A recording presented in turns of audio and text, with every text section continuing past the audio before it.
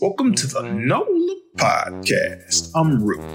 On this episode, Angel Chung Cutno, a renowned community organizer, artist, social chameleon, and youth mentor. We talk about her literacy program in New Orleans, the state of charter schools, gentrification, and how we build bridges between cultures. As always, Bugash has the interview. My man, take it away. Angel. Yes, how's it going? How is it that you came about, giving away books to the community and just promoting reading? So I was inspired by another program that I used to participate with when I lived in California. And that program has a similar model.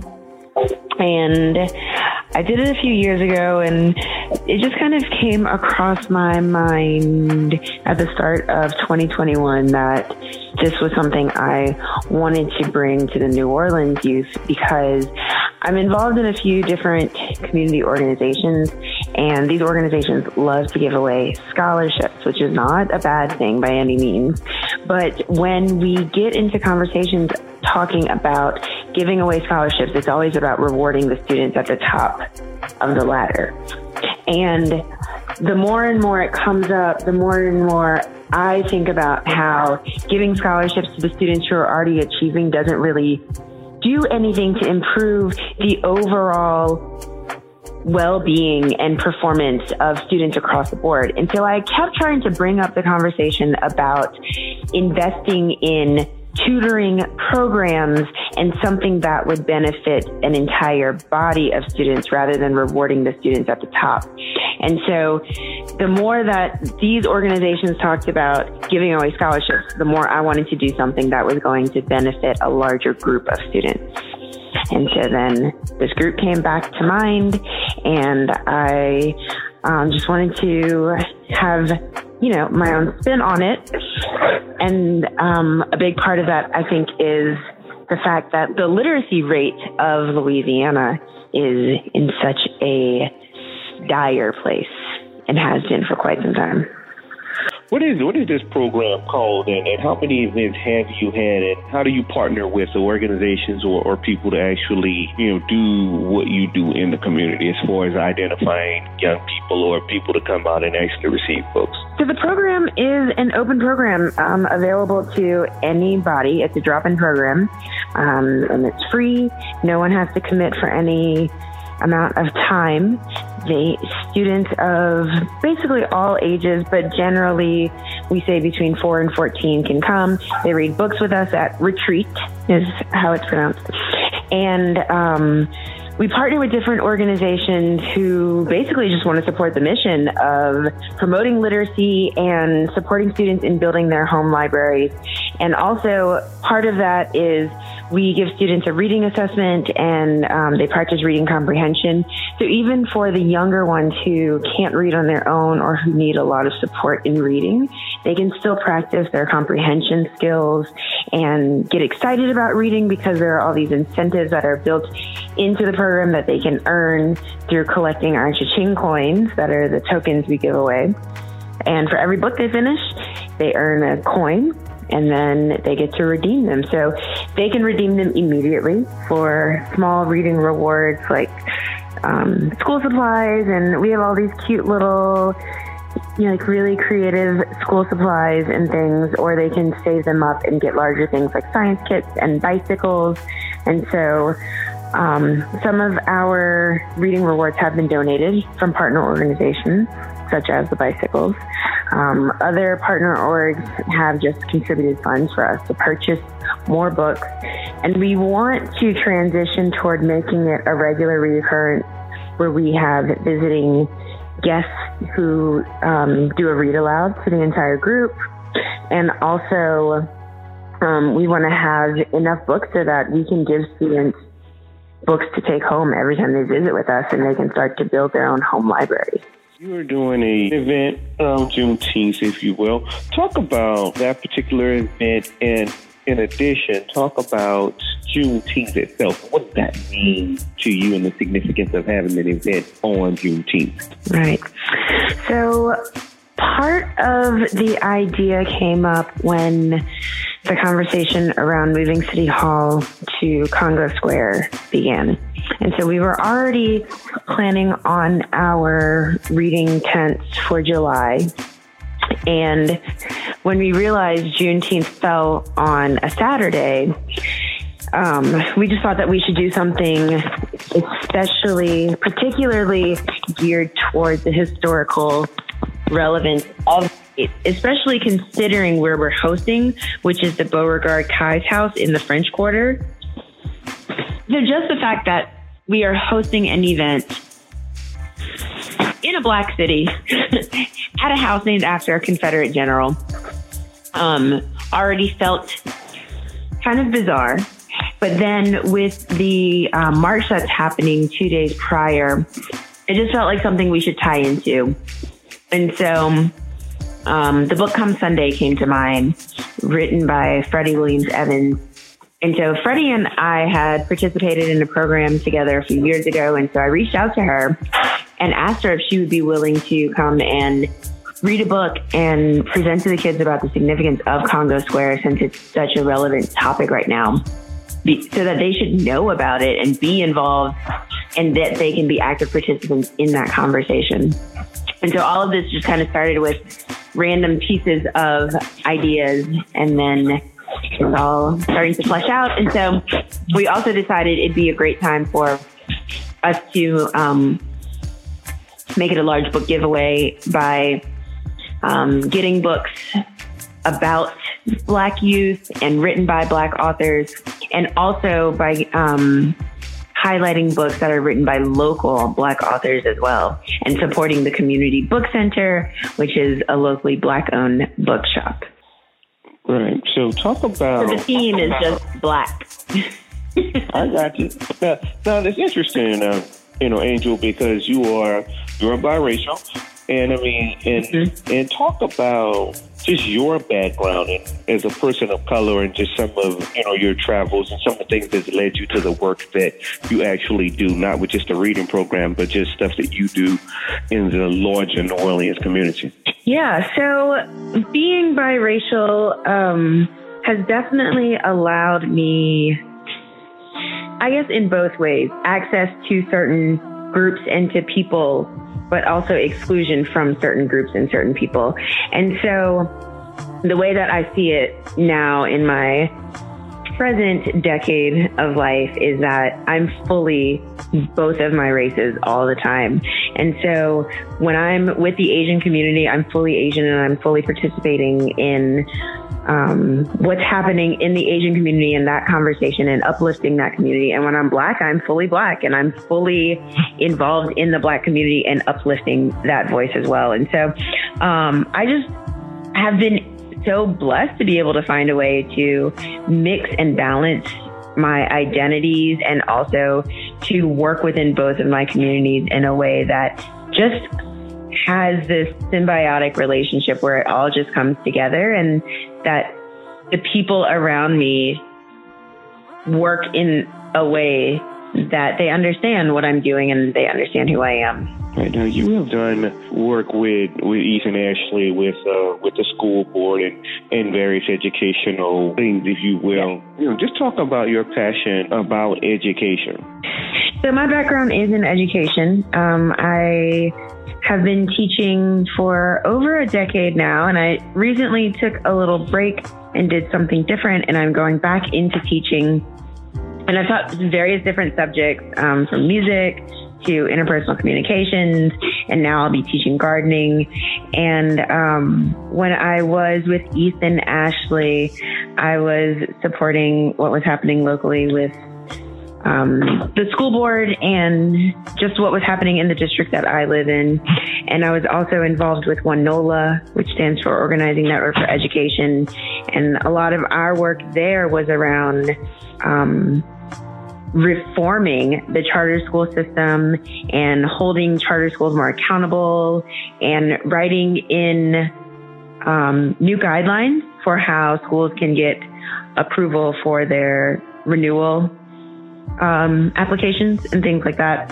So education has just been kind of the core. Education and youth have been at the core of what I've been doing for over a decade. And I don't really see it going any other way. Even when I wasn't teaching, I was still involved with youth and still as involved in community organizing as when I was teaching. As an educator, how would you grade the New Orleans school experiment? How would you grade it? I mean, the whole charter movement, if you will. I mean, I think that charter schools definitely have a poor reputation in the city, and I don't think that it was done well, and I don't think that it continues to be done well. I also have worked in a charter school outside of Louisiana where it was done well. And so I don't think that everything about charter schools necessarily is a bad thing, but I think that the model that several of these CMOs are using, that the curriculum and all of that just isn't culturally relevant, and that when we get rid of teachers who speak the language and know how to communicate with students and can make ties and connections to families and students and culture in a way that can't be done when you're using a cookie cutter model, you lose so much for the students. And so I think that, it's pretty terrible for the most part. And I know some schools are trying to kind of tweak things and bring in their own flavor, but I think that that's backwards. It should have been focused on the local culture and the students and the people here and built out that way rather than the way that it was done. And so right now it's undoing damage rather than building up a system. When you say culturally specific to the local population, more specifically, Angel, what is it that, let's say, you would suggest that would be done differently? I mean, just as an example to illustrate what that would look like. Right. So this is maybe a surface example, but I worked at a school where it was just so rigid. It felt like a prison, and students were expected to walk down the hall with their hands by their side. They were expected to not socialize in the restroom. They were expected to eat in silence. And they were expected to sit like robots and raise their hands like robots in the classroom. And none of that reflects the colorful nature and culture of New Orleans. And so the fact that we just have this rich culture of music and movement and socialization around us, and that students were expected to completely whitewash all of that and come into a building and operate as robots was so disgusting to me, and that they weren't able to be individually expressive at all because it was seen as being disruptive was so unreal to me. And so even just something like that, like the way that students are able to communicate and walk down the hallway was policed. And I think that that is just setting not just a terrible precedent, but it also is accenting the fact that we have the school to prison pipeline. And so when you bring in a system that looks like prison into the schools, then you're only going to get that as a result. Well, I agree with you, Angel. I think that there are real, in a post-Katrina environment, I would say that there are a lot of disconnects in terms of the types of models that have been used to, with the children taking away neighborhood schools and bringing in people who are, let's just say, not adequately equipped to work with the kids in this kind of environment. Because I think that, you know, as a person who does some work in education myself, that I think that there are different ways, you know, of coaching up kids and encouraging them and telling them that they are excellent and not looking at them as at risk necessarily, and treating the school environment like a prison population situation is really problematic for, especially when the teachers and in many cases the administrators aren't experienced, nor do they look anything like the kids that they're actually serving. So there's no real aspiration level trajectory of, hey, I could do this too, because there are just disconnects in that respect. Right, and there's something wrong when a 5-year-old can tell you all of the students are black and all of the teachers are white, and that's how my school looks. It goes to show that there is a disconnect there.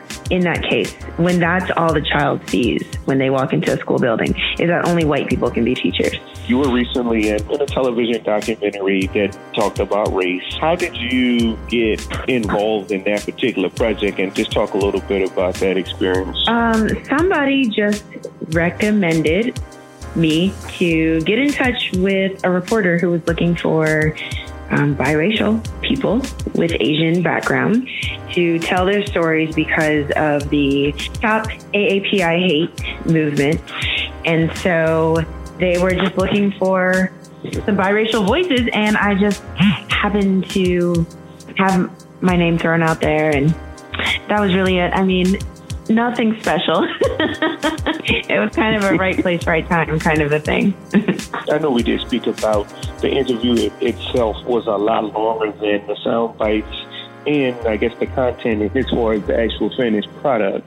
What do you think of how you were presented in terms of, just the whole scope of the conversation that you did have? How different was that? I'll say that there was a balance to the story, which I think had to be done considering the variety of the audience that was watching it. At the same time, I think that my voice felt like it was coming from a different place than the other people. So that was kind of interesting because I think I've only watched it twice, but it did feel as if I was speaking a lot more because I was the only one who had a African-American background of the people being interviewed. And so I think that already gave me a different experience, but I also felt that my voice felt like it was coming from just a different side of the conversation. And there were a few sound bites that I thought was kind of interesting that they selected, but I didn't feel as if I was misrepresented at all. I thought it was a pretty good reflection of what I had to say, although it was, had to be inclusive of everyone, so it was kind of shortened. But what I was impressed by was the fact that when I went to my Rotary meeting the following morning, several people approached me about it. And one older white man in particular said to me that he saw the interview and he wanted to thank me because he said, old white people like me need to hear what you're saying because we don't know those things and we need to hear them. So thank you for saying that. And I wasn't sure if people were going to maybe be offended by some of the things I had said, even though I didn't feel like I had said that much. But if you want to, you could have maybe, dug into what I said and maybe picked it apart. But the people that did approach me expressed an appreciation for what I had to say because they hadn't heard some things maybe put in a way that landed with them. So I thought that was really good. And maybe it wasn't because of how I said, maybe it was because of the way it was edited. But at the end of the day, I mean, having that kind of feedback meant a lot to me to know that my words reached someone. This week's episode was brought to you in part by Mr. Chell's First Class Cuts, located at 2734 South Carrollton Avenue, is the premier barbershop in the city of New Orleans. Founded by the iconic Wilbert Mr. Chell Wilson, it continues to be the place where one can receive first-class service. So today, call 504-861-7530 to make an appointment. Mr. Chell's First Class Cuts, continuing the tradition of excellence, service, giving back to the community. You are part of a community board, and I guess overall, the city is seeing some demographic shifts. So what is your take on how some of these neighborhoods are changing, and how will that, or how is it impacting the city of New Orleans? Yeah, I mean, I am someone who was able to purchase a home that cost far more than what the value of the houses were before I was here a decade ago. And so I can consider myself being someone who maybe is a gentrifier, even though I'm not of a certain race. I'm definitely of a certain action that would qualify me as such. And even on my street, if I go 2 blocks over, there are no young children there. There are no families that have been there for generations. But then on my street, there are several families that have been here for, maybe they have a second generation living in a home.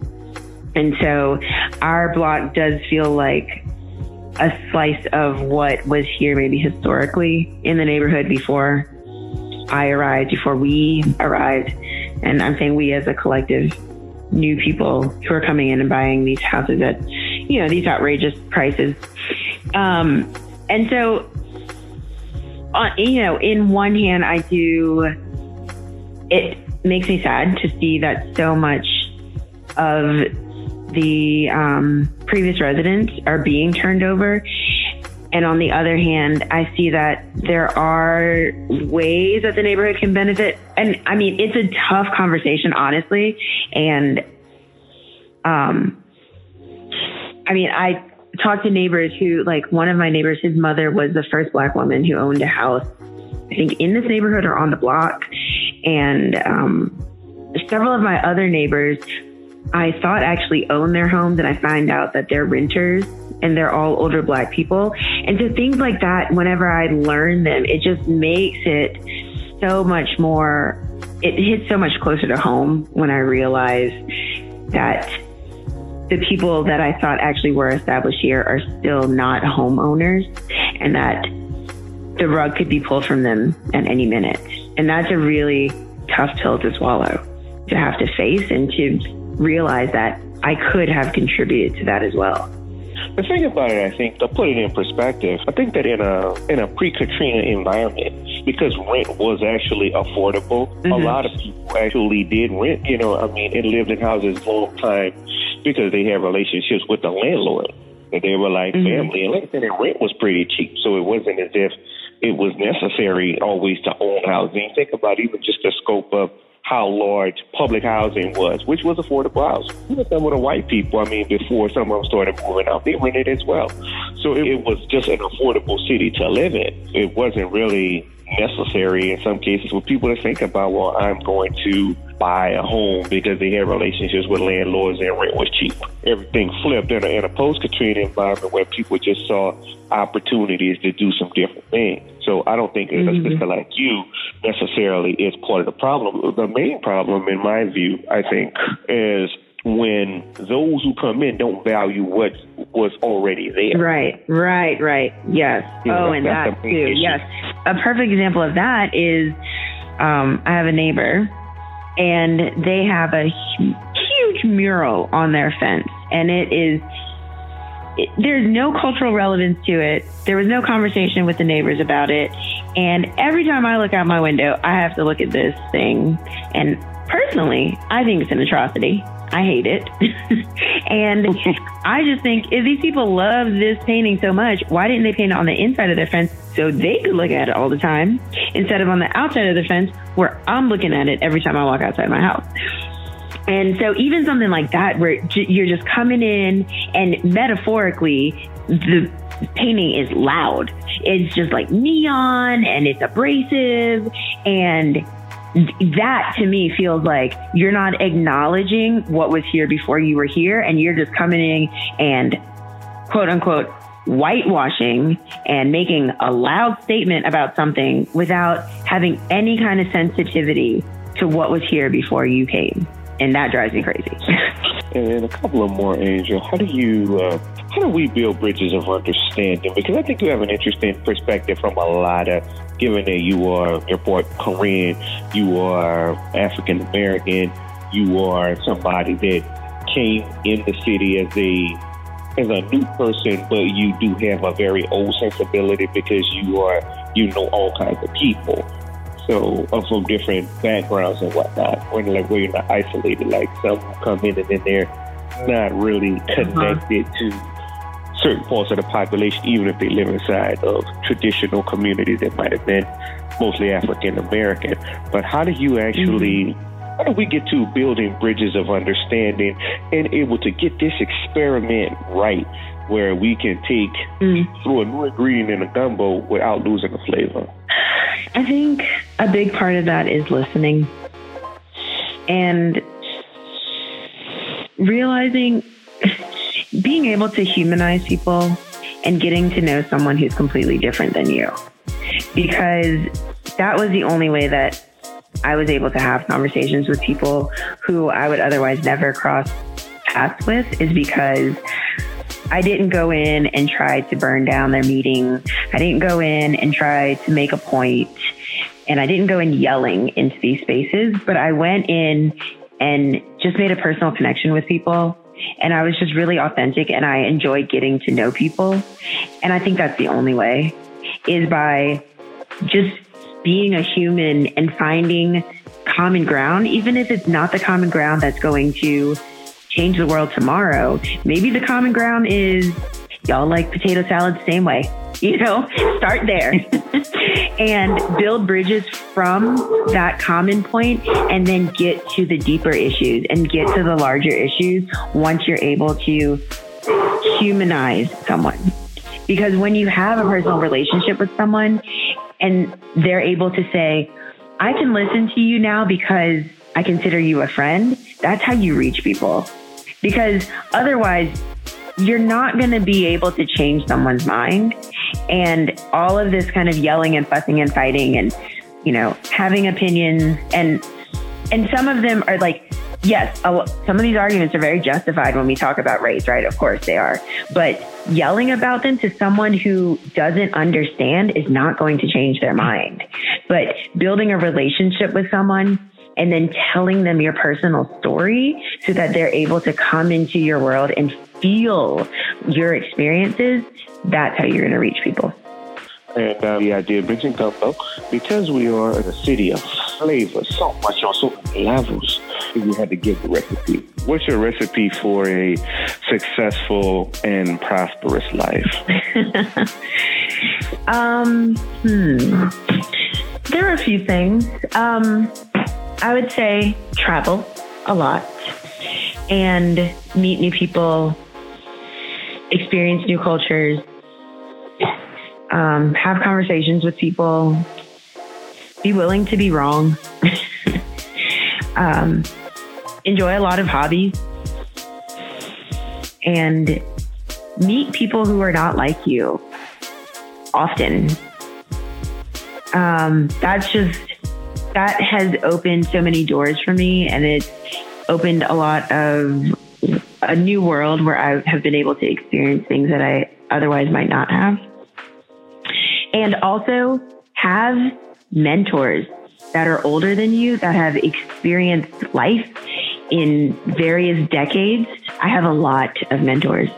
My husband jokes that I call everybody a mentor, but basically anyone who has at least 10, 20 years on me plus, I consider them a mentor. And I love to sit with people one-on-one and just listen to their stories and gain wisdom and understanding from them, because there's so many different perspectives that everyone has and so many different ways that people can speak into my life that I want all of it. So just have a lot of mentors, because there's just wisdom everywhere. And then lastly, for me, is to leave a legacy. And for me, what that looks like is investing in youth. Because I don't think I'll leave a legacy any other way unless I'm investing in youth, in the next generation. And you are definitely doing that. And, I appreciate it. So many people do appreciate what it is that you are doing. So thank you for your time, and we'll definitely stay connected and talk soon. Thank you so much for making it happen. Okay, thank you. Thanks for listening. And thanks to Angel Chung Cutno.